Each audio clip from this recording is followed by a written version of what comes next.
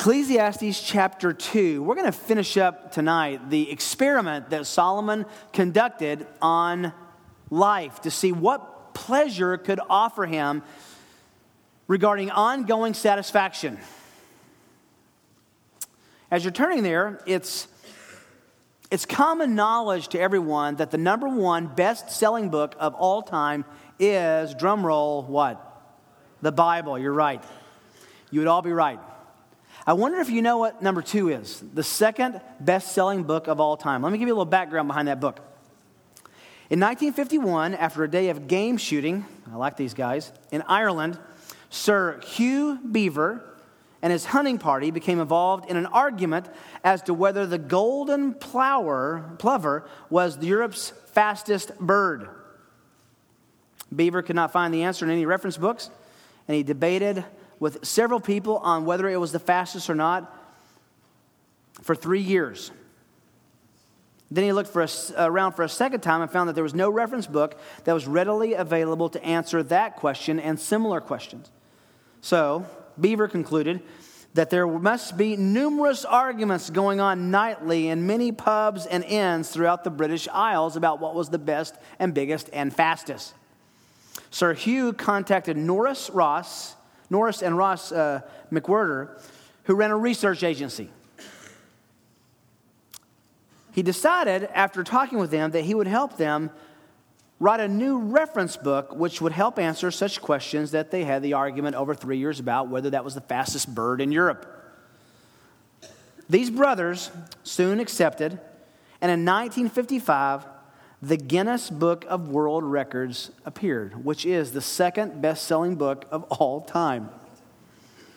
As you might have guessed, it is a book that almost everyone has reference to, and I remember when I was in the little book clubs in elementary school, I would always buy that year's edition of the Guinness Book of World Records. It wasn't long before the book expanded beyond the natural records and began to include fantastic feats. Many have tried to get in the book. Some have died trying to get into the Guinness Book of World Records. Even more have made amazing fools of themselves. For example, got this right out of Guinness. Apple peeling. There is a world record for apple peeling. The longest single unbroken apple peel on record measures 172 feet and 4 inches. It was peeled by Kathy Waffler of Walcott, New York. I feel like I have to say her name after that.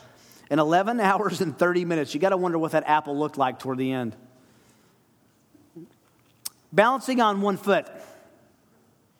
Amresh Kumar Yah. By the way, you'll notice a lot of these examples I'm going to give you are from India. And because in India, the Guinness Book of World Record is on par with any sacred writing. To be in that book is a life's goal. Well, this gentleman, Amresh, balanced on 1 foot for 71 hours and 40 minutes in Bihar, India, from September 13th to September 16th in 1995.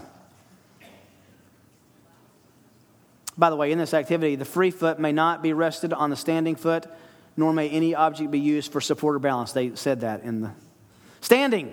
The longest period on record for anyone who has continuously stood is for more than 17 years.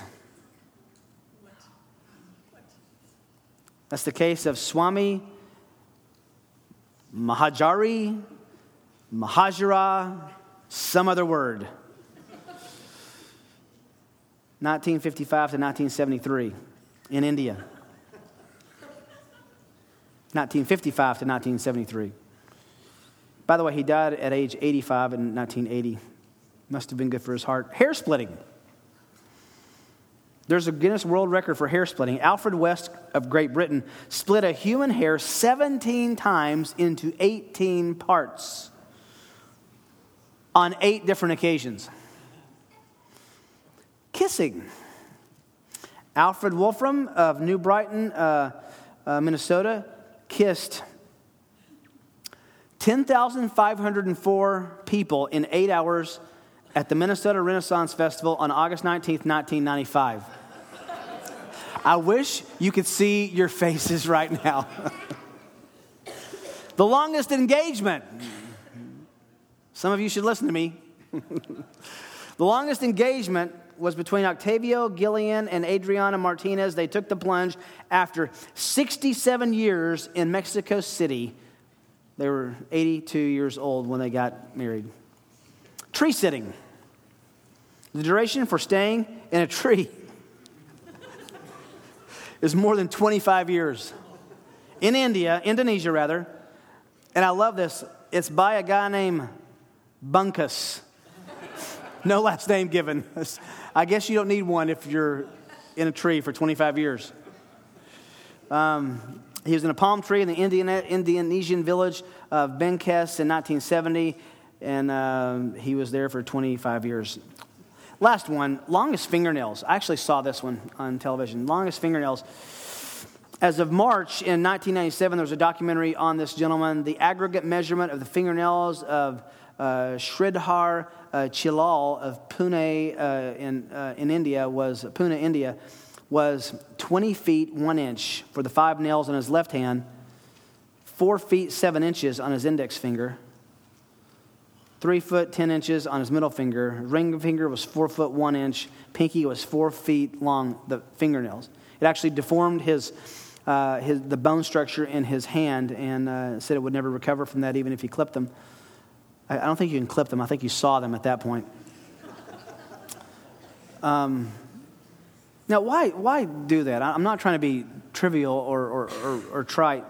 The Guinness Book of World Records both reveals and feeds a propensity that's in each of us.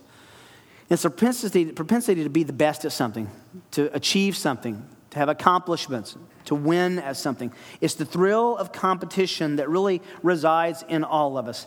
I'm going to admit something right now. I probably need marital counseling, but my wife and I are brutally competitive even with each other. You put us around a game, a board game, and it's interesting. Don't say I don't like to sit around. This is why I don't like playing board games. We're going to have some marital counseling right now with all of you. You can help us out there. I remember when I was first trying to date Kim, we decided to play a little one-on-one basketball. That was not my best decision.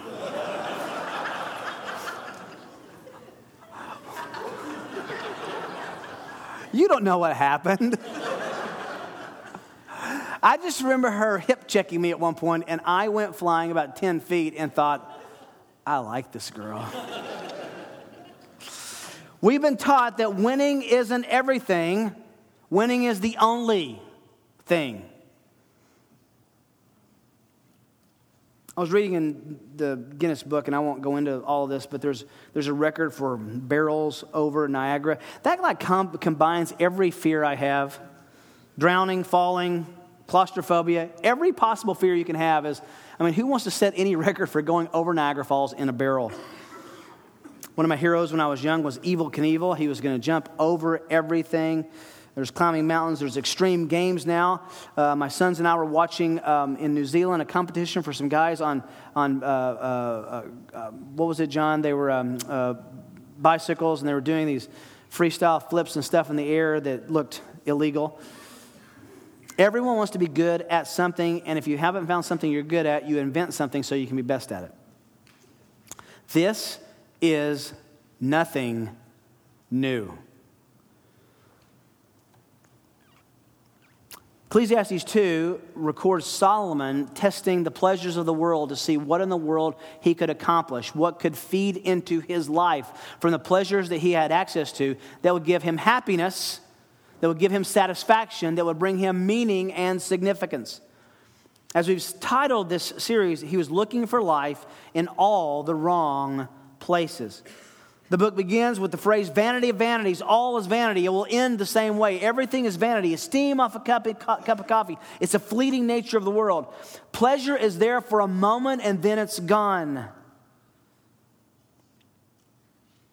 He decides to use his wisdom to test with an experiment the pleasures of the world rather than using his wisdom for what 1 Kings 3 and 4 said it should have been used for, which was to rule the people well and to discern right from wrong. So he tries fun. We looked at that. Didn't bring satisfaction. Getting drunk, intoxication, didn't bring satisfaction. Materialism, Getting all he wanted didn't bring satisfaction. Sexual pleasures didn't bring him satisfaction. One commentator said, Solomon creates a little world within a multiform, harmonious, exquisite, secular Garden of Eden, full of civilized and uncivilized delights with no forbidden fruits, or none that he regards as such, end quote. What we dial into tonight is his last experiment and then his assessment of all the experiments. Look at verse 9. Ecclesiastes 2:9. Solomon says, Then I became great and increased more than all who preceded me in Jerusalem. My wisdom stood by me. All that my eyes desired, I did not refuse them. I did not withhold from my heart any pleasure. For my heart was pleased because of all my labor, and this was my reward for all my labor. Thus I considered all my activities which my hands had done, and the labor which I had exerted, and behold, guess what? All was vanity, striving after the wind, and there was no profit under the sun. These verses are a straightforward, no punches held evaluation of his experiment. Let's work through these, and as we do, I want to give you a little outline, then we're going to have some practical application toward the end. His 4 final findings about satisfaction. Solomon's 4 final findings about satisfaction. The first is in verse 9. There's nothing you can be. Nothing. Let me read it. There's nothing you can be to be satisfied. Nothing you can be to be satisfied. Now, what I mean by be is being the best. Look at verse 9. Then I became great and increased more than all who preceded me in Jerusalem. Now, that's an interesting statement because there were only 2 people who preceded him in Jerusalem. Dad, who was David, and the first king of Israel, Saul. So what he's doing, you should know exactly what he's saying. He's saying, Saul, great, not as great as me. Dad, greater than Saul, but not as great as me. I became great and increased more than all who preceded me in Jerusalem. He's talking about the other kings. Now, Solomon was no stranger to pride. He was very familiar with pride. He was not the most humble man who ever lived. And for good reason, actually. Remember what happened back in 1 Kings chapter 10? The Queen of Sheba comes to visit him. Let me just read that for you. The Queen of Sheba said to King Solomon, "It was a true report when I heard in my own land about your words and your wisdom. Nevertheless, I did not believe the reports until I came and my eyes had seen it. And behold, the half was not told to me. You are wiser and richer and greater than by 2 times what I thought. You exceed in wisdom and prosperity the report which I heard. How blessed are your men, how blessed are your servants who stand before you continually and hear your wisdom." It's going to be tough to maintain humility when you're hearing that from the Queen of Sheba. 1 Kings 10:23, so Solomon became greater than all the kings of the earth in riches and in wisdom. He accumulated more than anyone else did. He was smarter and wiser than any other king on the planet. Even though this text tells us, verse 9, that his wisdom stood by him, pleasure and affluence and being the best brought him nothing that lasted. No one who's ever gotten their name in the Guinness Book of World Records went home that night and said, "I'm done with life. Everything is accomplished. There's nothing else I want to do to gain significance." There's nothing you can be to be satisfied. It's talking about competition and acclamation and achievement. We titled tonight, Looking for Life in Competition. I think the better title is Looking for Life in Achievement. Just being the top of your game.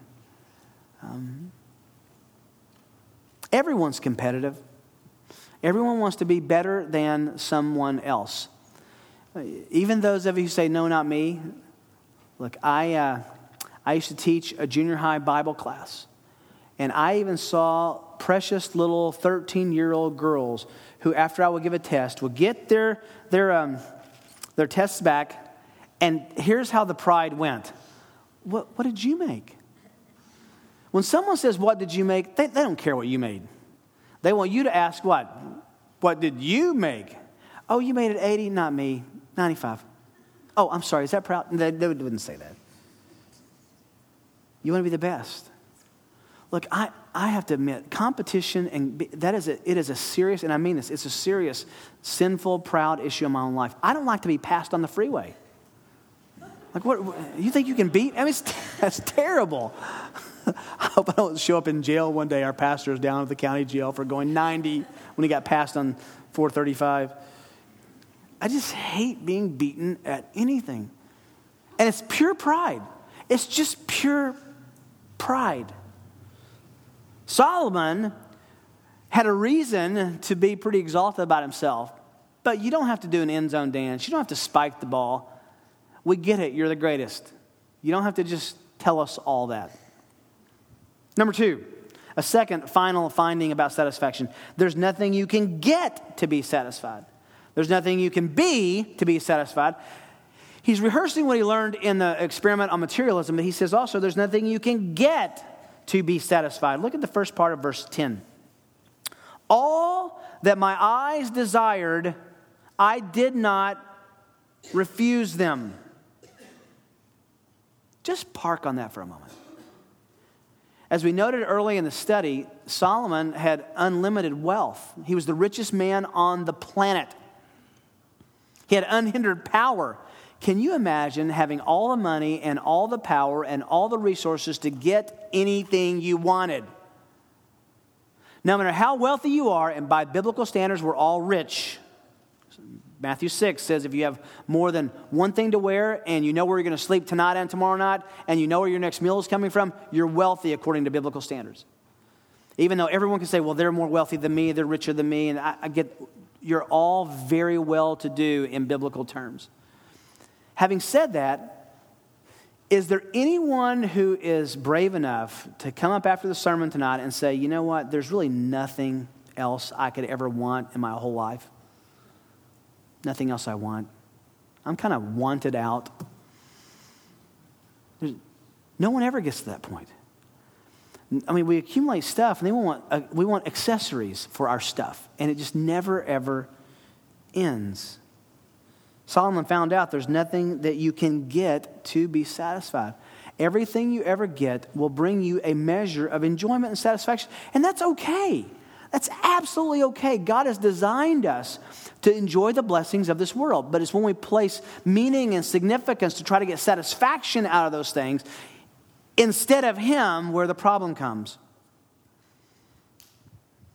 Nothing you can get to be satisfied. Now remember, long term, it will satisfy you in the moment. If someone wanted to donate to me a Ferrari tonight, it would make me satisfied tonight.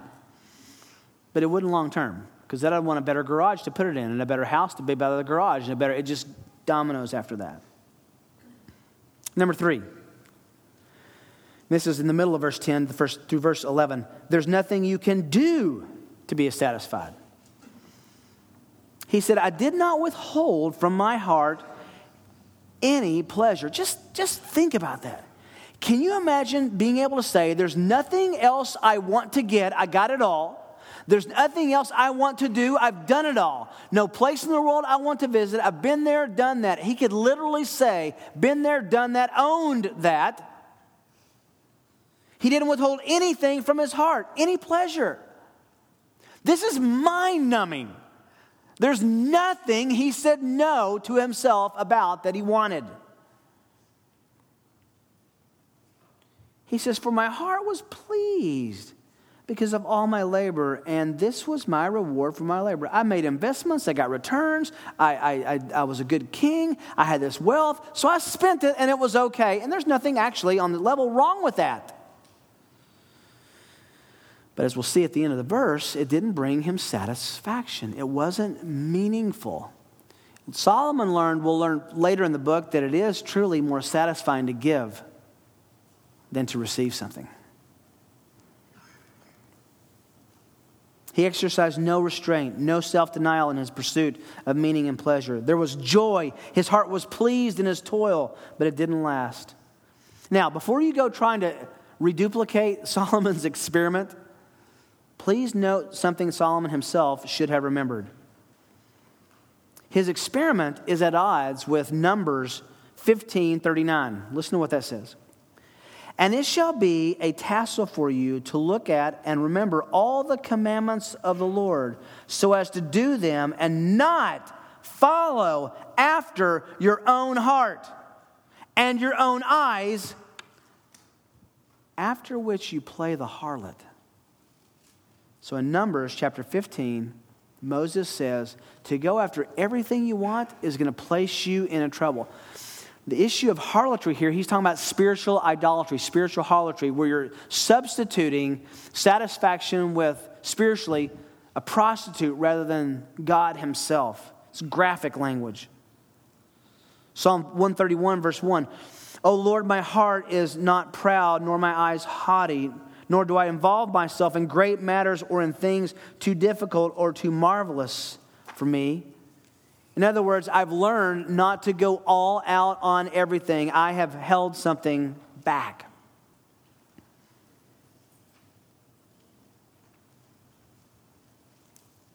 Look down in verse 11. Thus, I considered all my activities. What activities? The getting and the getting and the getting.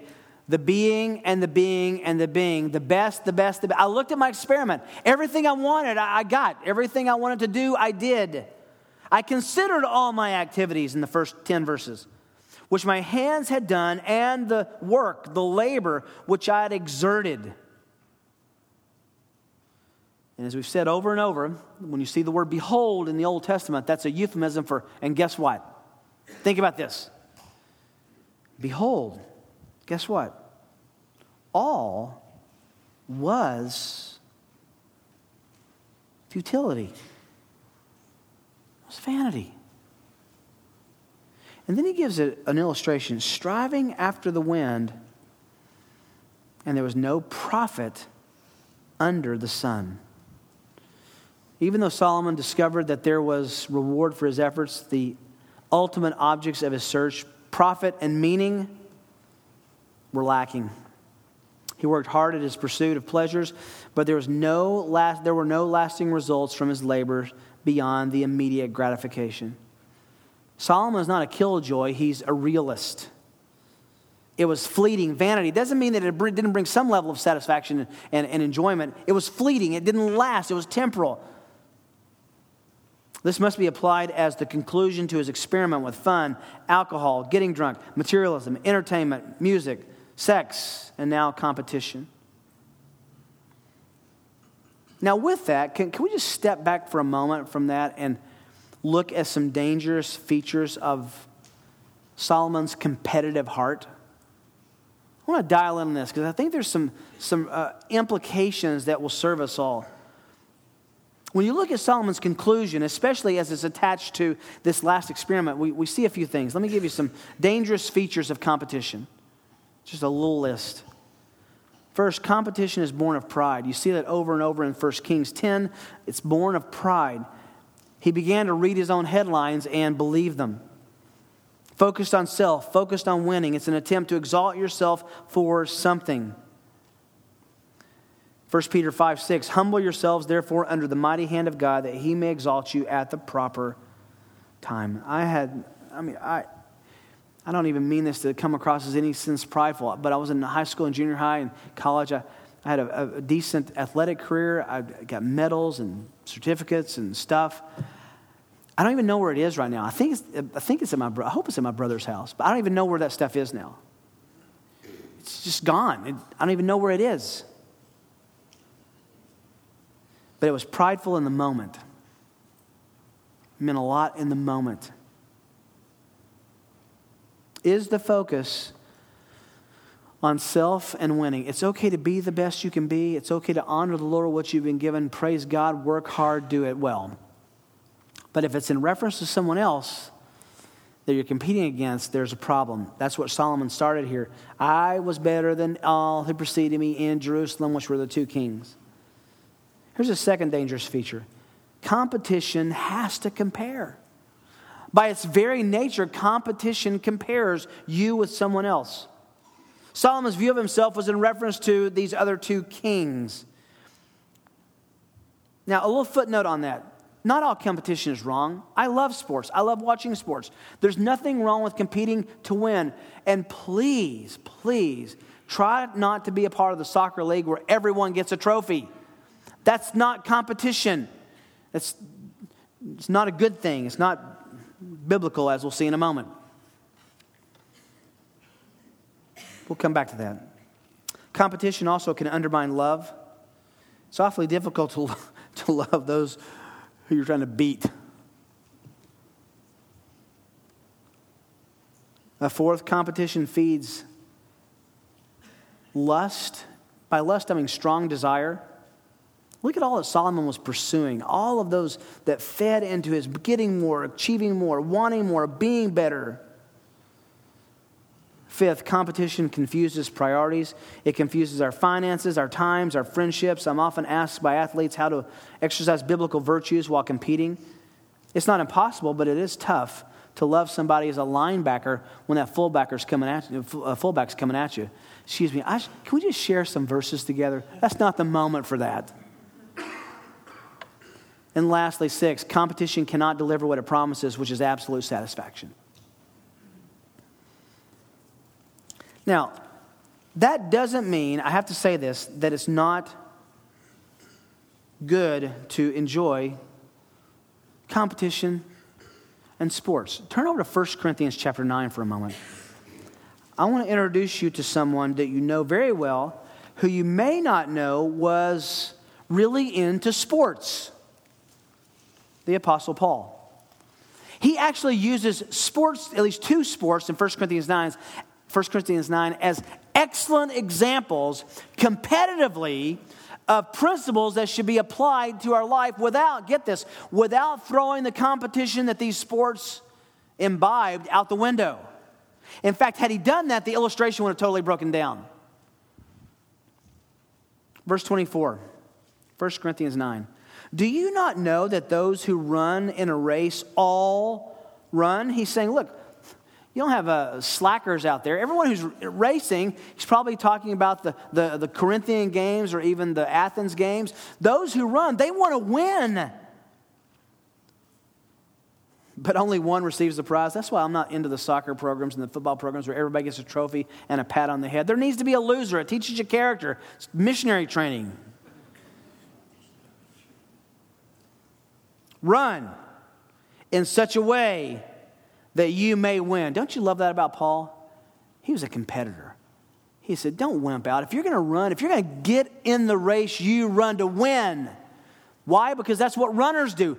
That is a very good quality that you need to bring into your Christian life. Competition isn't bad if it's looked at as a game and you win, then you go to dinner and you forget about it. You don't put your significance on it.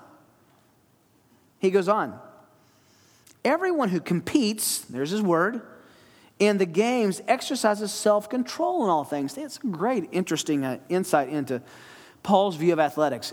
He exonerates, he glorifies, he speaks kindly of all that goes into an athlete's training and regiment. Self-control. Things you do that you have to do to get in shape and to be a good runner here. Things that you don't do, things that you don't eat, things that you do to buffet your body and to be in self-control. Then he gives the illustration. They do this to receive a perishable wreath. When you won a game in the ancient world, they gave you a garland. It was a green wreath of leaves that they would put on your head. It was a moment of pride, but It didn't last so long. Once the vine was trimmed from the ground, it had no life, so it would die. And that's what he says. It perishes. However, take the principle and bring it over to the spiritual side, that competitive principle, and you can earn a wreath that's imperishable, a crown of glory. Therefore, the personalization, I run in such a way not without aim. Then he gives another sport. I box in such a way as not beating the air. Beating the air is not probably the best way to translate that Greek phrase. It's I box in such a way not to swing and miss. And the bob and weave is what you learn if you're a boxer, so that you can duck out of the way and you can force someone to swing and miss. He says, I'm going to train in such a way that when I swing, I connect. He doesn't say, well, boxing is such a violent sport, and we shouldn't allow our children to be in contact sports. That's not what he's saying. He's saying, I like what they're doing. I'm going to apply that principle to my own spiritual life. I'm not going to swing and miss. But I discipline. It's a really interesting Greek word. It means I actually injure my body. I bruise my body to make it my slave.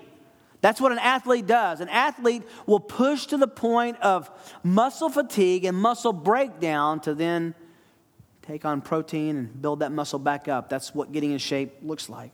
I discipline my body and make it my slave so that after I have preached to others, I myself may not be disqualified.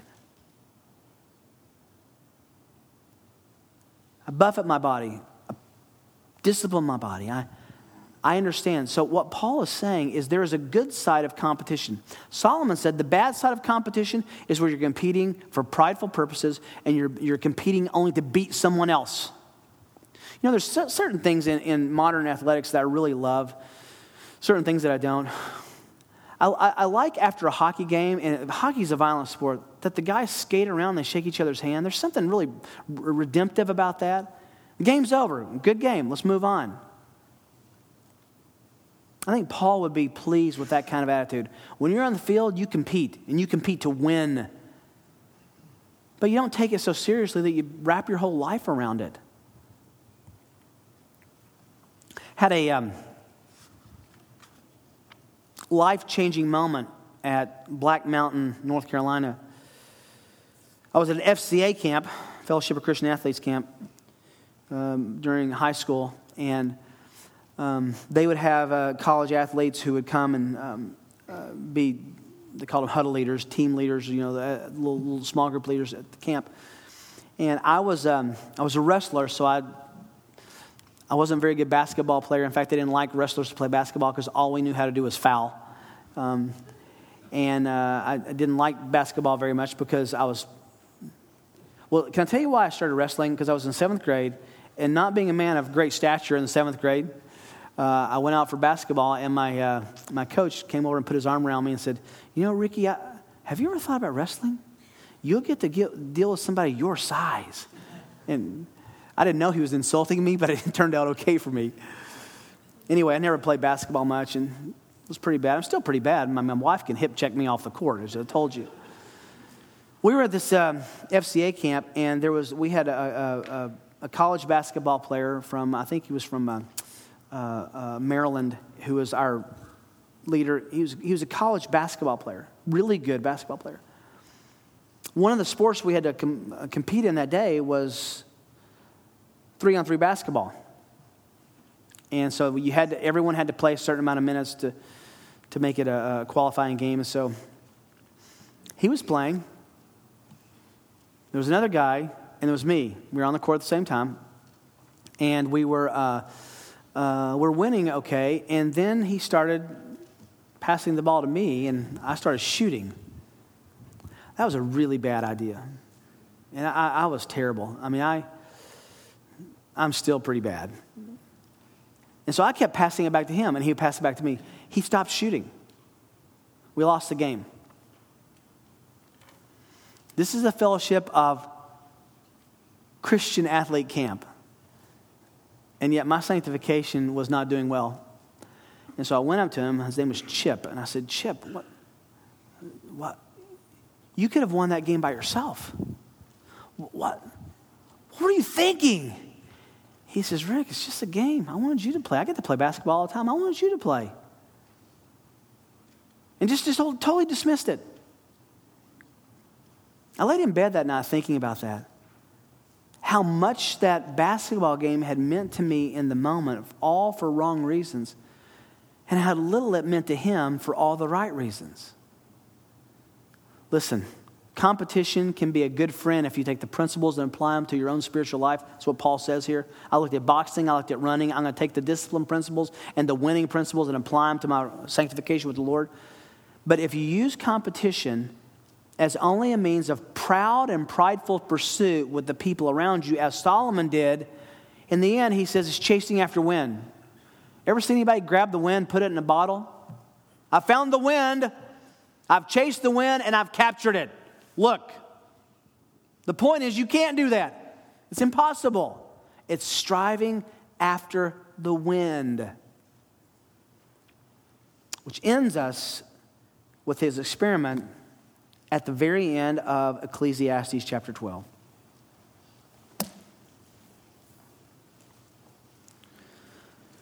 What makes preaching Ecclesiastes tough is it's one sermon, and it's one sermon with a conclusion. And it's intended to go from chapter 1 all the way to the end so you get the full conclusion. So periodically we're going to need to sneak a peek ahead and see where Solomon lands the plane here.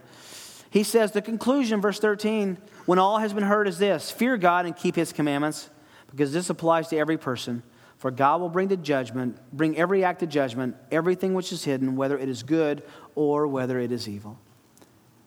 It all comes back to how does your pursuit, how does your chasing after pleasure look underneath the careful gaze of a righteous judge who is God?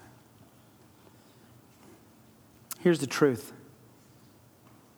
Verse 14, the last verse of the book, you and I are in a lot of trouble for. If God brings every act of judgment, you and I could never stand. Psalm 130, if you would count our sins against us, oh Lord, who could stand? We could not stand in 14 unless Jesus stood instead of us, taking our judgment, and for us in giving us his righteousness. Everything moves back to the gospel in Ecclesiastes. Very few books highlight our need for the gospel more than what Solomon does in his pursuit of anything and everything except God. And his conclusion was pursuing anything and everything except for God was futility. Chasing after wind, vanity of vanities, all is vanity. Are you looking for life in all the wrong places? Are you placing weight on the pleasures of this world that you, from your experience and from the experience of others, you know is not going to bear the weight of your satisfaction? And yet you keep doing it. Maybe if I buy this, I'll be happy. Maybe if I go there, I'll be happy. Maybe if I date him or her, I'll be happy. Maybe if I, then I'll be happy. You can do that, and you'll learn the hard way, or you can listen to Solomon, who said, I did that, and it didn't work out so well. Go to the end, and then come back to the beginning. Fear God, keep his commandments, know that you're safe in judgment because of his Son through the gospel, and enjoy life as a gift without taking it so seriously. Enjoy the pleasure of this world as a gift without taking them so seriously. In reference to tonight, enjoy competing. Win the game. Be a good sport after you do. Lose the game and be a good sport after you lose. And then go get a glass of orange juice and go to bed and get up tomorrow. It's not that big a deal. Solomon's accomplishments didn't bring him what he hoped they would. Being the best, he got to the top, looked around, and it was pretty lonely up there. Be careful chasing after that same wind. Lord, we ask for your wisdom in our own lives as we understand the wisdom of Solomon. Give us the wisdom and grace, the mercy to understand and learn from his experiments with pleasure so that we don't have to commit the same mistakes. So teach us through your word and his example. In Jesus' name, amen.